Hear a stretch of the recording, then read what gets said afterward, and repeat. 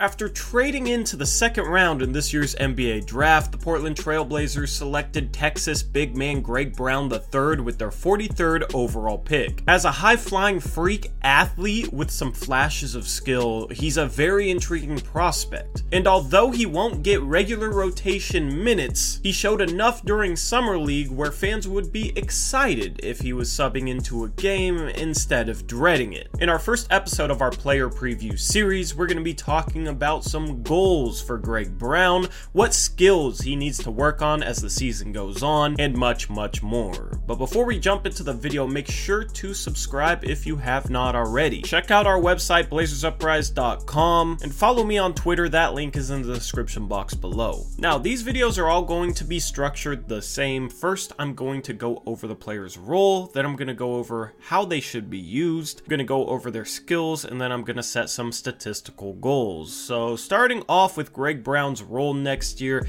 as I stated, I don't think he's going to be a rotation player. However, if injuries hit, I would want to see him get a chance here and there. He's the type of guy where if you use him right and you coach him up right, I think he can be serviceable as a rookie. If he's in a system where everybody just kind of does their own thing offensively and doesn't have much structure, then he would be a guy that I'd be more worried about playing in his rookie season. Luckily, I think we'll be adding structure to our offense due to the coaching change. So under Chauncey Billups, I have confidence in Greg Brown should he see spot minutes. Now, this could be in case of injury. I'm going to knock on wood like I always do and pray that that doesn't happen this year. But if that happens, or if the Blazers decide to load manage players, especially in November where they have 16 games, then I definitely think Greg Brown could deserve some minutes. Also, if the Blazers are really struggling and look flat in terms of energy, he might be a guy that you sub in for a couple minutes just for a spark, just for a splash of energy, and maybe that can wake up the team. That's not something likely, but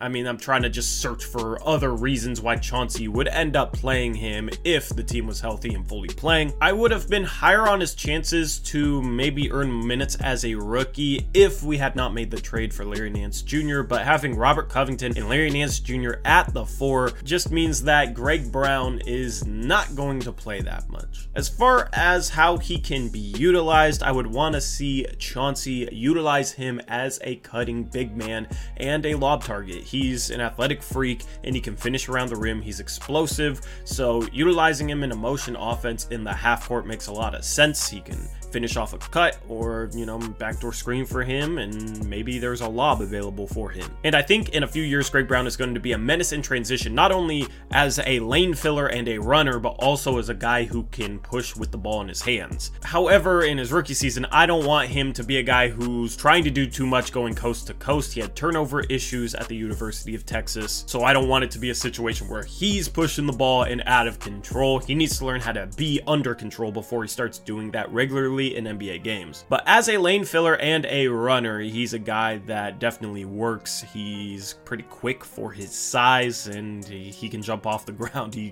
can get off the floor. He has some bounce. I'd also like to see him shoot threes here and there. He shot 33% at the University of Texas, and I think he's a guy that can knock down the open three-point shot. So as a pick and pop guy, I think he might have some potential there his rookie season. And then defensively, he has some foot speed, so I think he would actually work best in an aggressive defensive scheme, playing up on pick and rolls, trapping, and that could help lead to more runouts, which I think will serve him best. Now, in terms of skills that I haven't talked about, it'll be interesting to see if he's able to do a little bit off the dribble in the half court, if he's able to hit a step back jumper. He showed flashes of that in Summer League and last year at Texas. I think he has that potential, but he probably isn't at the point where he's ready to do that in an NBA game, but he has a lot of confidence in himself. So, I mean, maybe in garbage time, he might provide you with a highlight move off the dribble. I wouldn't count that out. And then an important skill for him defensively, outside of being an aggressive defender and playing up on pick and rolls, is I want to see him rotate properly. I want to see him get to his spots quickly when helping. I want to see him protect the rim because he had some big blocks in Summer League. He has athletic ability, so I think he has potential as a small ball rim protector.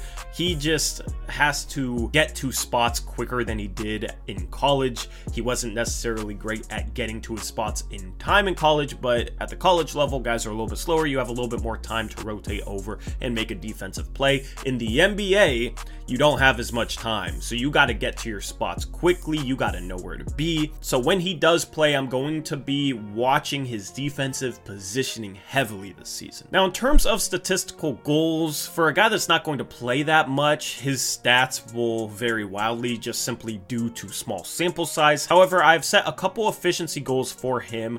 One is he should be shooting 55% from 2. He's not a guy that's going to have the ball in his hands a ton and force a lot of shots when he's in the game. He's going to be a guy that I think will get high quality shots off of cuts, off of lobs, in transition. So he should at least shoot 55% from 2.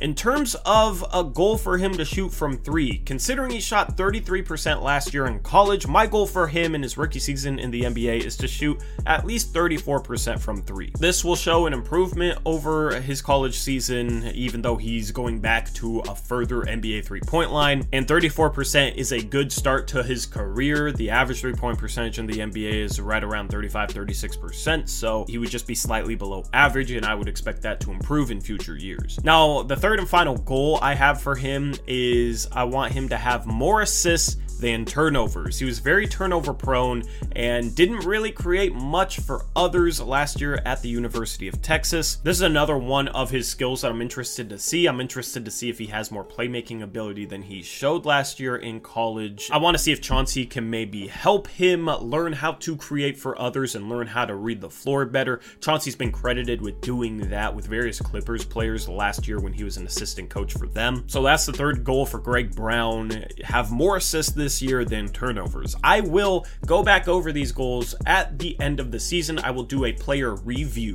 series. This is the player previews. I will do a player review series, and I will look at these goals that I've set for them and see if they achieve them or not. In regular rotation players, I will have far more statistical goals since those guys will be playing regular minutes. But for a guy like Greg Brown III, who's not going to be playing that much, this is what I got. So anyway, that wraps up my player preview for Greg Brown III. Let me know what you think down in the comment section below. And with that, I'm out of here. I'll catch you in the next one. Until then, as always, peace out. Go Blazers.